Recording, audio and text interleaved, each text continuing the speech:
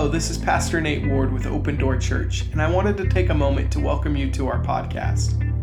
It's my personal prayer that you would be encouraged and encountered by the Holy Spirit and challenged by His Word. May the Lord bless you and stir faith as you listen to this week's message. Thank you, Pastor Nate. Thank you, Open Door Church. Funny story about that book, to continue that story. When I needed that book, I reached out to an older pastor and said, hey, can I borrow this book? Because it was an expensive book. And he's like, every good pastor needs that book in their library.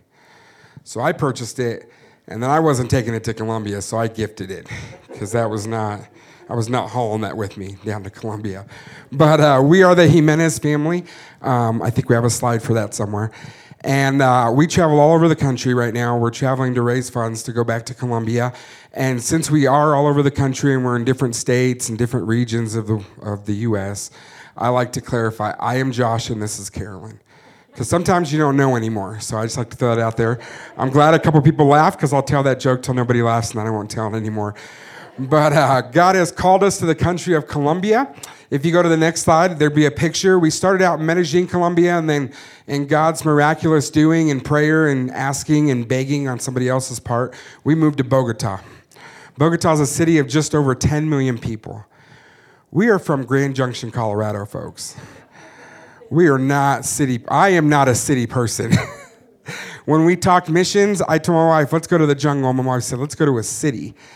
And we talked about it. We kind of decided on Medellin because it was only 3.5 million. And then God in all His wonder has placed us in a city of just over 10 million people. So we're called to the country of Colombia. We're called to Bogota. We're called to reach the other 5 is the Latin American Caribbean motive right now. What that is 1 in 6 people in Latin American and Caribbean have yet to hear an adequate representation of Christ. So we're going after the other 5. Just this last week, we were on a Zoom call with our boss and some other missionaries, and our head honcho, Jefe, we'll call him Jefe. He mentioned he was in a church service last week there in Colombia, and the pastor asked, he said, how many of you in this church, your parents raised you, brought you to church? And other than our missionary, our boss and his wife, and maybe 1 or 2 other couples in this church raised their hands, which means there's a need for people to hear about Christ. There's a first generation of Christians coming in, and there's a need to disciple them. And my wife's going to explain to you how we reach the other 5. It's great to be here with you guys this morning. Oh, sweet, you're like on it. I never have people who are on slides. I'm always like, next. So thank you.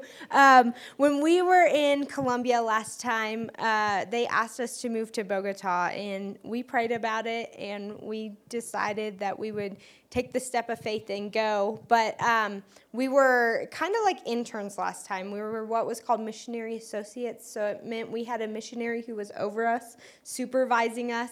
And they said, we need to find you a new supervisor because yours needs to go home and fundraise. So they said, we think your friends who live in Bogota would be the perfect supervisors for you. And we kind of all looked at each other and were like, well, we kind of all dreamed about that while we were studying language together in Costa Rica. But I don't know if that's going to work for us because they work in a deaf church. And Josh and I talked to them and we're like, we're struggling to learn Spanish, right? You want us to learn Colombian Sign Language too? And they're like, no, it's going to be okay. They said, just come. You can help in the deaf church as much as you want, but we really need someone to come in and plant a hearing children's ministry to the deaf community. All the parents in the church were deaf, and their children were hearing, and they didn't have a place where they could attend church together as a family. What would generally happen is the parents would go to deaf church 1 or 2 times a month, and they would go to a hearing church 1 or 2 times a month for their children, so the whole family wasn't being fed at the same time. The whole family wasn't able to receive the word of God together. And so we got to Bogota, and we started this kids ministry, and we were a little nervous, but we jumped in feet first, and our friend said, okay, Carolyn, Josh and I have to go to the jungle this weekend to help at another church. There's a team coming in to build, so you're up. It's your turn to do kids' church by yourself. And I smiled, and I said, okay, I can do this. I was like, just give me a lesson. And he's like, I have the lesson in English. And I said, thank you, John. I said, I will translate it and get ready. And it was on salvation that week. But what I realized is in all of language school, all of our preparation, no one had taught me the sinner's prayer in Spanish. And so I just really struggled. I was like, okay, God, you're going to have to give me the words this weekend because I don't know how to properly communicate this. And I got on Google and I found a sinner's prayer in Spanish because I'm a millennial. That's what Google's for. And I wrote it down in my notes, and I just asked God to do something that day. And when I got there to the church, 2 twins that had been coming to our ministry for a while, if you can see, they're up in that far corner in the blue and red shirt. They'd been coming in. They were generally happy kids. They did not come from a great home life. These boys, both their parents were deaf. And their maternal grandmother lived with them, but she had decided that her daughter wasn't truly deaf. She had decided that her daughter was pretending, and so she told the boys they couldn't sign and communicate to their mother in her presence. They couldn't do it in the household. And so the boys would struggle to communicate with their mom and their dad because it was taboo. It wasn't allowed in their family, and their dad didn't attend church. He was an alcoholic and abusive. And this Sunday in particular, the boys walk in the room and they start saying, happy, happy, happy. And I kind of looked and I asked them, I said, when did you learn English? And they said, oh, we learned that at school this week. And I said, do you know what it means? And they told me in Spanish what it meant. And I said, yeah, you're exactly right. I said, why are you so happy? And they said, our dad's at church today. And so I looked down and I saw him pacing back and forth with his baby. And we started the lesson, and I just started explaining the hope we had in Christ that day. I started to tell him about the hope that they had, that what God could do for their family and their life. And we got to the end, and I said, who needs hope in this room? And these little boys shot their hands up. And then I said, hang on a second. I said, have you guys been able to accept Jesus into your life before? And they said no, and they said, we want that. We want to follow Jesus. So that Sunday, the boys accepted Christ, and thanks to technology, we FaceTime Josh and John because they're like, we want to tell them. So we got to celebrate that moment together as a team, but then just the very next week, we were in lockdown for 80 days. And we couldn't go to church. We couldn't meet together. And so quickly we had to switch to Zoom. But these boys would message us back and forth, and they would ask us questions about God and the Bible and what we were doing in our online lessons, and they continued to grow. We can't wait to go home and finally see them and hug their necks for the first time in 3 years.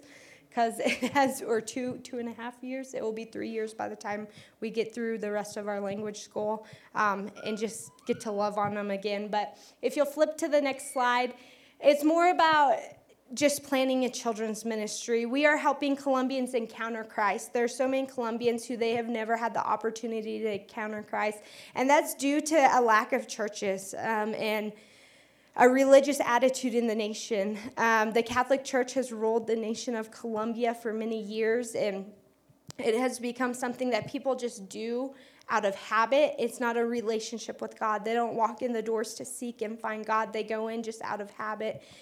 And then not only that, there's been violence in the country for many years that has closed the doors to whole communities. This last time while we were in Medellin, we were in a community that had never had a church before. They had never been able to go in and try and plant a church because it was just too violent for too many years. But over the past month, we've seen our friends finally get to open the community center, and they have families coming in. They're learning. Some of them are getting their GED, the Colombian version. Some of them are getting tutoring. They're helping people find jobs. They're building relationship so that in the next year a church can begin to form there. And that's what we've got to do. We've got to get into these hard places where people don't want to go and begin to build relationships so that they'll even be open to the gospel. After that, we're equipping leaders.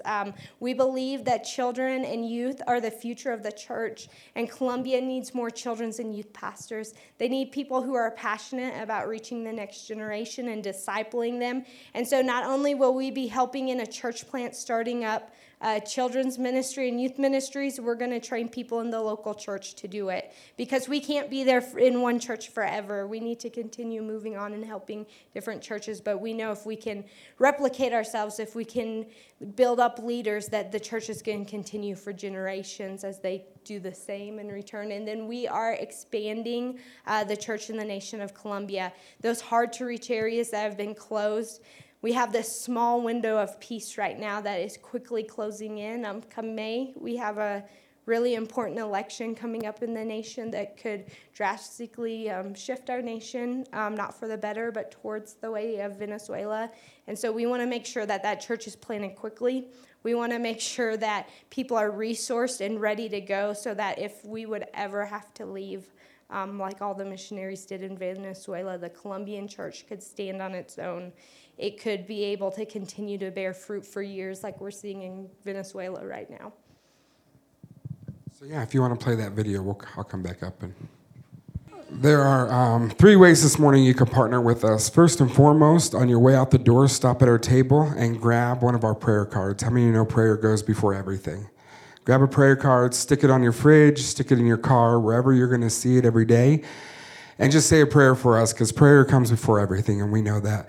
If this is a little too small as a prayer card, I do have a bigger one on the table. Feel free to grab it. But a few months ago, our organization made us change our emails and all kinds of contact information. And I have 2,000 of these that are useless other than our gorgeous picture. So all our correct information is on this little card. So feel free to grab both. So please pray. Also, you can give. The way our organization works for giving, the only way we can go is if we raise our funds. And it's through churches and the generosity of people in churches to get us back to the field. On the back of the little card, there's actually a thing you can scan. I'm not a millennial, but we are caught up to technology where you can scan that, and it will designate you towards how you can help us and where to give. And then third, if you feel called to go. The need is great. The harvest is ripening, so if you feel called to go, feel free to join. Talk to us, and we can get you plugged in on where you can join us, either with us or other places in Latin America and Caribbean. If you, I was about to say if you have a Bible this morning, turn to, but I'm not going to say that because my message is a little different this morning. As a missionary, me and Pastor Nate were talking this morning about somebody he trained under, and he traveled all over, and he had similar sermons, so Pastor Nate was hearing the same sermon all the time. And as a missionary, I have the joy of, since I'm in a different church every Sunday, I generally write 2 to 3 sermons, and then I pray about it and say, God, what do you want me to speak today? And he usually guides me towards those 2 to 3 sermons. 10 years ago, a missionary would come into a church and say, I have a word for you today. Can't do that anymore because of COVID. All our words are online. So, Can't do. I've never done that, but you can't do that anymore because somebody might see you next week at another church and you say, I have a word for you today. It's the same word from last week. But nonetheless, I believe in the season we are in that God has given me a few different words to share. And even yesterday, as my wife was driving a little bit for me, I was reworking this to where now I don't have a place to tell you to go in the Bible. So we're just going to jump in. This morning I'm going to talk about the call. The call I believe God has placed. I believe God has placed a call on everybody's life. I believe no matter where you're at with God, no matter if you're a baby Christian, even if you're not a Christian yet, if you've been a Christian for 20, 30, 50 years, I believe God has placed a call on your life. Just as he has placed a call on my life, on Carolyn's life, or even Pastor Nate's life. Calls are different, but nonetheless, everybody's called. The Bible, if we look at the Bible at people's lives, there's different calls for different people. Abraham was 75 when he was called. He was called to create a nation would birth from his family. Moses was called to free the Israelites from Egypt. A lady named Rahab, who was a prostitute, was called to save 2 spies. Samson, and if I go through these and you guys don't know who I'm talking about, these are good questions to write down to ask Pastor Nate afterwards who these people are. Samson in the Bible was called by the Lord to help free the Israelites from the Philistines. All the disciples that followed Christ were called by Christ. Saul, who had a visual conversion, was called. Esther was called by her uncle Mordecai to save her nation. The thing about the call is they're not all perfect people. Abraham messed up his call. He jumped the gun. Because of Abraham, we now have a war in the Middle East that's been going on since back in Abraham's day because he jumped the gun and couldn't wait for God. Had a child with another lady, Ishmael. Moses killed an Egyptian before he was even called. As I said, Rahab was a prostitute. Samson had his call and he gave it all up for a lady, but God redeemed it. A guy, Saul, who converted to Paul, Saul killed Christians before his call. The disciples were scared of him. Christians were scared of him because he'd kill them, and God still called him.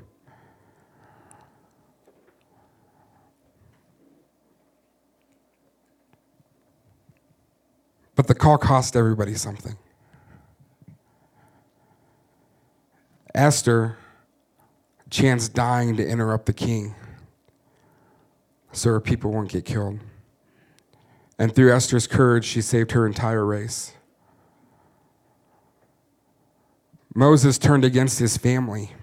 The only people who raised him, he turned against his brother to free the Israelites. But God's people were led out of Egypt. Samson, his call was stricken at one point, and he was tortured and beaten and mocked. But in his final moments of life, God fulfilled his purpose, and he killed a bunch of Philistines. I told you Rahab saved her family by saving those 2 disciples when her city was destroyed.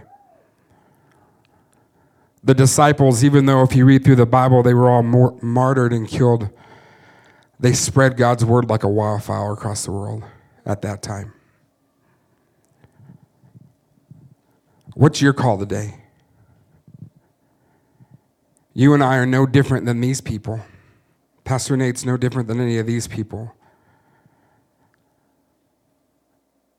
I think what keeps us from our call is our willingness to follow what God wants us to do. See, my call to ministry, I was called at the age of 13. I remember I was in a church building and I was filled with the Holy Spirit, and I felt God call me to be in ministry full time. At the age of, I'm going to mess these numbers up. We met 12 years ago, because we married 10 this year. So at the age of 26, I had a call to do ministry, and I met my wife. And when it comes to missions, I did not have a call on my life for that. My wife was called to be a missionary when she was 16. She went and spent a few months down in El Salvador and felt God calling her to missions work. So when we, believe it or not, when we got married, we were in premarital counseling, because I 100% believe in premarital counseling. And I think it was our 3rd session, and we loved each other, so we were still in that phase of driving to counseling together because nothing was going to separate us. And the pastor doing our premarital counseling, he said, "What's your 5-year plan?" And I kind of laid out what 5 years looked like for me, and my wife said, "We're going to be missionaries." And I looked at her and said, "No, we're not." And she goes, "I feel God's called us to be missionaries." And I said, "I do not feel that." And believe it or not, that day, there was crying on both parts. My wife left me at premarital counseling because I'm the man and I make mistakes. And I said, "If you want to marry a missionary, go find a missionary. Let's call it off now and just be friends." We were a couple months out, maybe a month out from our wedding. And I said, "We'll be friends." I said, "That's cool, but go find you a missionary. I'm not him." She left me that day. Pastor gave me a ride home. Said, "Maybe you guys should drive separate to marriage counseling." Took a week to calm down. We came back. My wife married me anyways. Believe it or not, even though we went into this idea of I'm not going to be a missionary, 4 years, the 5-year mark into our marriage, God had called me to be a missionary. It's the willingness to do what God's called us to do. It's the willingness for Carolyn and I to sell everything we own and to move away from family and friends to do what God's called us to do. But more so that call, because a lot of you are sitting here and you're like, I'm not called to be a missionary. This is beyond that. This is, what is God calling you to do today? Who is God calling you to reach today? Why are we called?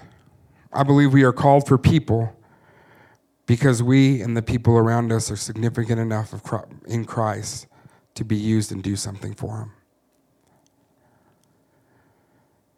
See, Romans 8:29 says, "For those whom He foreknew, He also predestined to be conformed to the image of His Son, in order that He might be the firstborn among many brothers."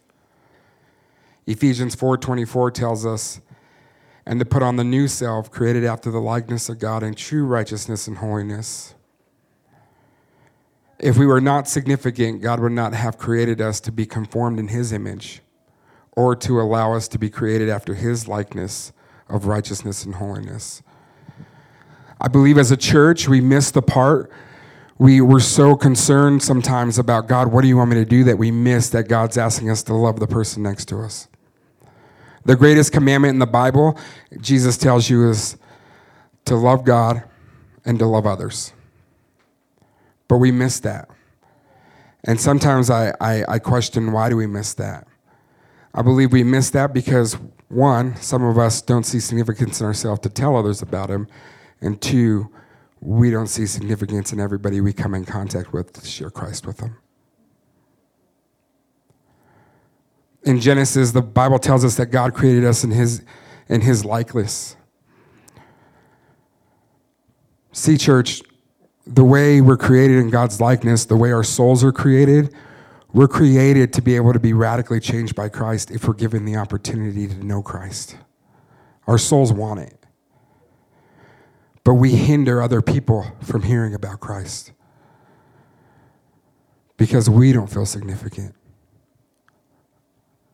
When God called us to the mission field, I remember I was torn on the idea. Be completely honest, when I was 18, I took a missions trip. And I had to dig holes for long hours in Juarez, Mexico, and mix cement by hand. And I was like, I am not called to be a missionary. Like, that was it for me. I was like, and that was the last trip I ever took. I was like, God, you're not calling me to do this. And when He finally got a hold of me and finally did what He needed to do to change me, I remember I was like, God, what do I have to offer? I said, what in me is different than other people that I can give you on the mission field? And then when we decided on Colombia, I was like, God, I don't even speak Spanish. I'm ashamed. My last name's Jimenez, and I know nothing when it comes to Spanish. My parents did not teach me the language.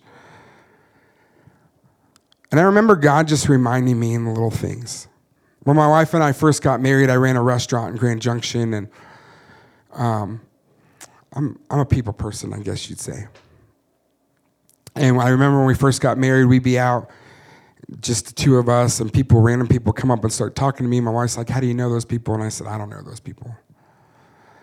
And we'd have full-on 10-minute conversations, and they walk away, and she goes, who is that? And I said, I don't know. I don't know those people. And I remember we go to the grocery store or Walmart or something, and I go to check out, and I end up having a 10-minute conversation with the clerk. And my wife's like, do you know that? I'm like, no, I don't know. I'm like, I don't know those people. And then one particular time when we were working through the missions process, we were living up in Cedar Edge helping at our district camp.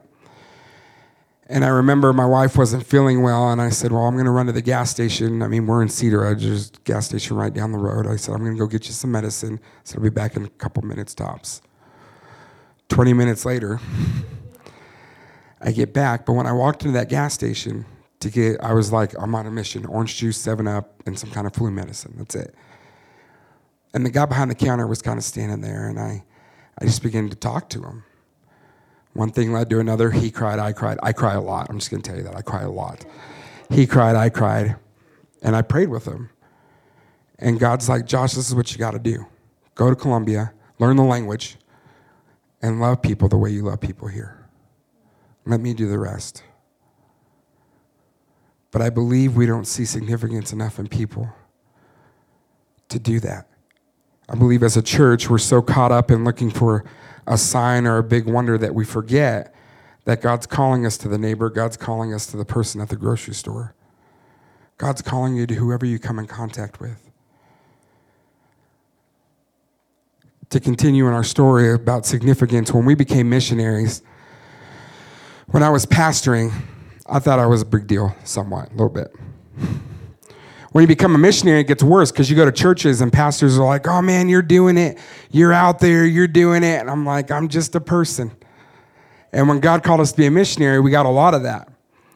And at first I'm like, yeah, I am doing it. I am eating the nasty food. I am living away from my family. I don't know what we're doing, but God's called us to do it. And I remember for our first as MAs, under somebody, it took us less than a year to raise our funds. And I was excited. I'm like, God, your hand is in this. I said, you've called us. We're significant.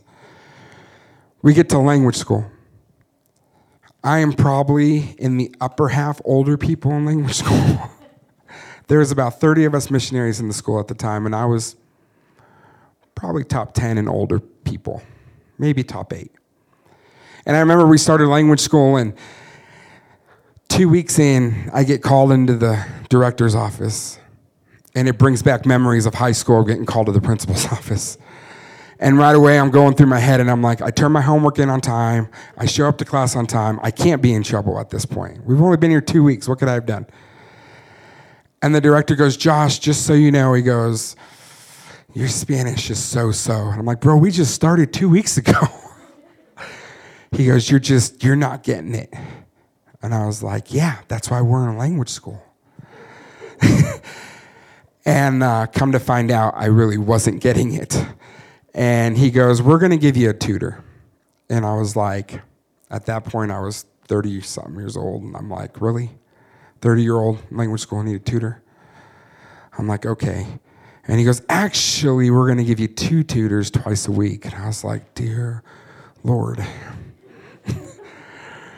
So I get out of this meeting, and I start to poke around, because I'm like, surely we're at the 2-week mark. I wonder who else is getting tutors. I asked all 30 students in that language school, and nobody else is getting tutors. So I felt about this big. And I had a moment with God, and I said, God, why would you call me here and leave me? Why would you not help me get this language? And I began to meet with tutors, and I remember, so we started in August that year in language school, and I remember every Wednesday they do a Spanish chapel, and they kind of pin you against somebody, because they pick 2 missionaries who were in the school, and one has to pray in Spanish to open the chapel, and the other one has to introduce the speaker. And you kind of feel like it's a competition of who's going to speak better Spanish. And so, of course, in August, I wasn't on that list because I was getting tutors. And then September rolled around, I wasn't on that list, and I was like, thank you, Jesus. Then October rolled around, and I still wasn't on that list, and I was like, God, you got this. I'm going to slide through this. And November hits, and my name's on the list. And I was like, again, I'm like, dear Lord. And I began to look down the list, and I'm like, who's going to show me up today? Who's going to show me up on that day who knows way better Spanish? And long and behold, my wife is the second person that day. And I was like, I am going to look like an idiot because my wife knows good Spanish. And I remember preparing for that day, I had to introduce the speaker, and she was praying, and I wrote out my introduction, and I even put some jokes in there that didn't quite translate, but the teachers helped me figure out how to make it sound funny in Spanish. And it was the director of the school I was introducing, and I remember that day I got up there, and I had it written out. We were allowed to read it off a paper, and I read it perfectly. My phonetics were on, my vowels, everything was right. And in that moment, the director comes up and he hugs me and he's crying and telling me, you're going to be able to do this. And I'm crying because I told you I cry a lot. And I'm like, yeah, I can. And in that moment, I was like, God, you have this. Like, I got this. Because of you, I can do this. I'm like, thank you again for this call. Thank you for reassuring me learning Spanish. Like, that moment, I was on a mountaintop. And I remember that the Wednesday was the Wednesday before Thanksgiving that year in 2018. And I remember I went back to our apartment, and I was like, Carolyn, she was excited for me. I was excited for me. I'm like, we're going to be able to do this. God's going to move us to Colombia. And within a few hours, my cell phone rang from a number from Grand Junction. And my family never calls, so I answered. And it was a doctor from St. Mary's Hospital there in Junction, and they said, Josh, your dad is dying. And instantly I was like, I didn't feel so significant anymore. I'm like, God, what is this call you put me on? I said, why is this so hard? And I remember we flew back that Thanksgiving day. We actually got a flight. I told my wife, I'm like, we don't have to go home. My family can take care of it. That morning, my brother calls, and he's like, do we believe in donating my dad's eyes? And I'm like, oh my gosh. He's like, this doctor has a list of questions. I don't know how to answer them. And he's older than me. And I was like, I looked at my wife, and I'm like, I think we need to go home and deal with this. So we got on a plane, flew all day that day, and flew home. And we were home for about a little over a week. And we called the director of the school, and we said, hey, Christmas break is in 2 weeks. Can we stay in the States? And he goes, no, you got to come back and do your Spanish finals.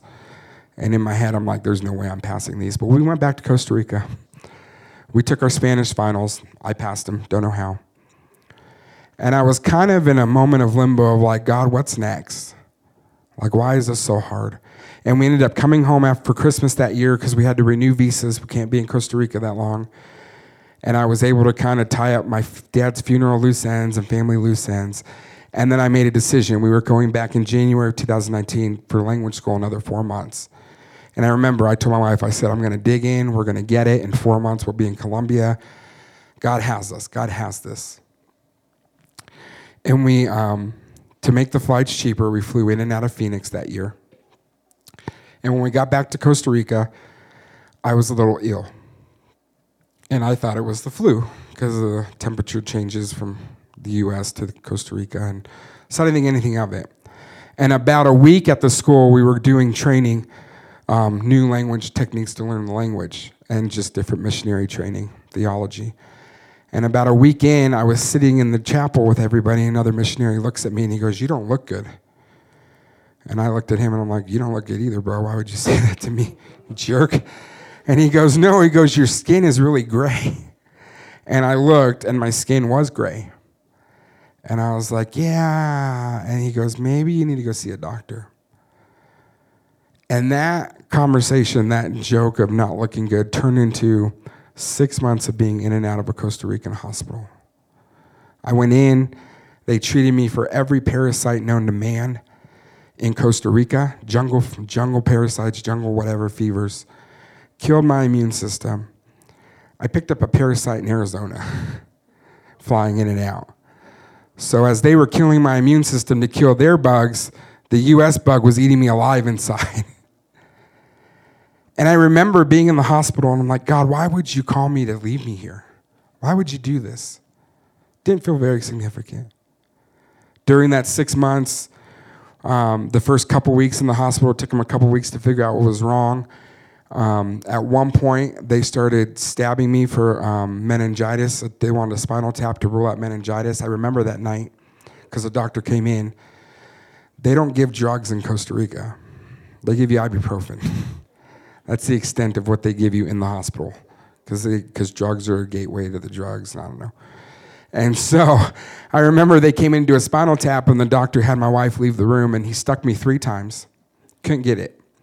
Finally, he goes, he doesn't have meningitis. And I'm like, bro, you didn't even do the spinal tap.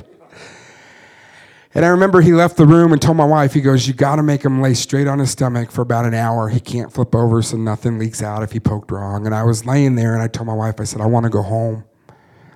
And she goes, we can't go back to language school. You got to figure out until they figure out what's wrong with you. And I'm like, no, you don't understand. I want to go back to the United States. So I am done. We are done. This is over. And that particular night, my wife couldn't hold me down because I don't like to be touched.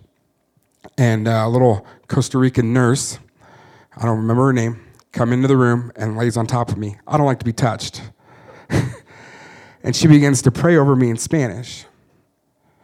The next day, we'd find out that her kids are missionaries from Costa Rica to India. We didn't know that night. The next day, we'd find out that God used her in a significant way to speak into my life that night to keep me on the field. And as you fast forward, we ended up having to do another try in language school because of 6 months of being sick, just different things, hernias and this and that. And then my wife tried to kill me because I was allergic to a bunch of stuff after the parasite, and she was poisoning me in the food. Stuck me in the hospital for another week. And through all of that, we finally get out of language school, and we get to Colombia. And we're excited. We're helping this missionary couple get into this community. There's not, like she said, no missionaries have ever been. It's not the safest community. And we're loving on kids. And about 6 months of being in Medellin, our missionaries are like, we waited as long as we could for you to get here to help you, but we have to go home. And that's when our boss comes to us and says, I'm going to need you to move cities. And I was like, but we raised our money saying we were coming to Medellin. We want to be in Medellin. And he goes, you can stay if you want, but you're not going to have any missionaries over you. And so my wife said, we prayed about it. There was prayer that went into deciding where we were going to go. Medellin was warm to me. And then he listed off like 4 cities that are even hotter than Medellin. And then he listed Bogota. So my wife says we prayed about it. In my head, I was going to a mountain town 8,700 feet in the air that had 40 to 60 degree weather year-round. That's where I was heading. God had called me there when he said Bogota, and I looked up the weather forecast of Bogota. And we got there, and like she said, we were unsure about what was next. And I was a little frustrated with God that he would move us so much, and just looking back over the year and a half of our life, why so much was happening. And then that day that my wife was able to share Christ with those twins and they came to know the Lord, it summed it all up. Because in my mind, God said, those twins were significant enough to me that you went through everything you went through to give them an option to accept me. And we would do it all over again if it meant 2 twins would come to know the Lord. See, church, God's calling each of us. God's calling each of us. We're not all called to Colombia. But right now in your mind, God's calling you to somebody you come in contact with daily. God's calling you to share what's happening in your life already. Because that's all it is. It's a relationship. It doesn't have to be a Saul to Paul conversion calling where a light opens up in heaven and God speaks to you. But God's calling you to share what he's done in your life with somebody else. And when we can truly wrap our mind around that, God will use us to reach the people we come in contact with.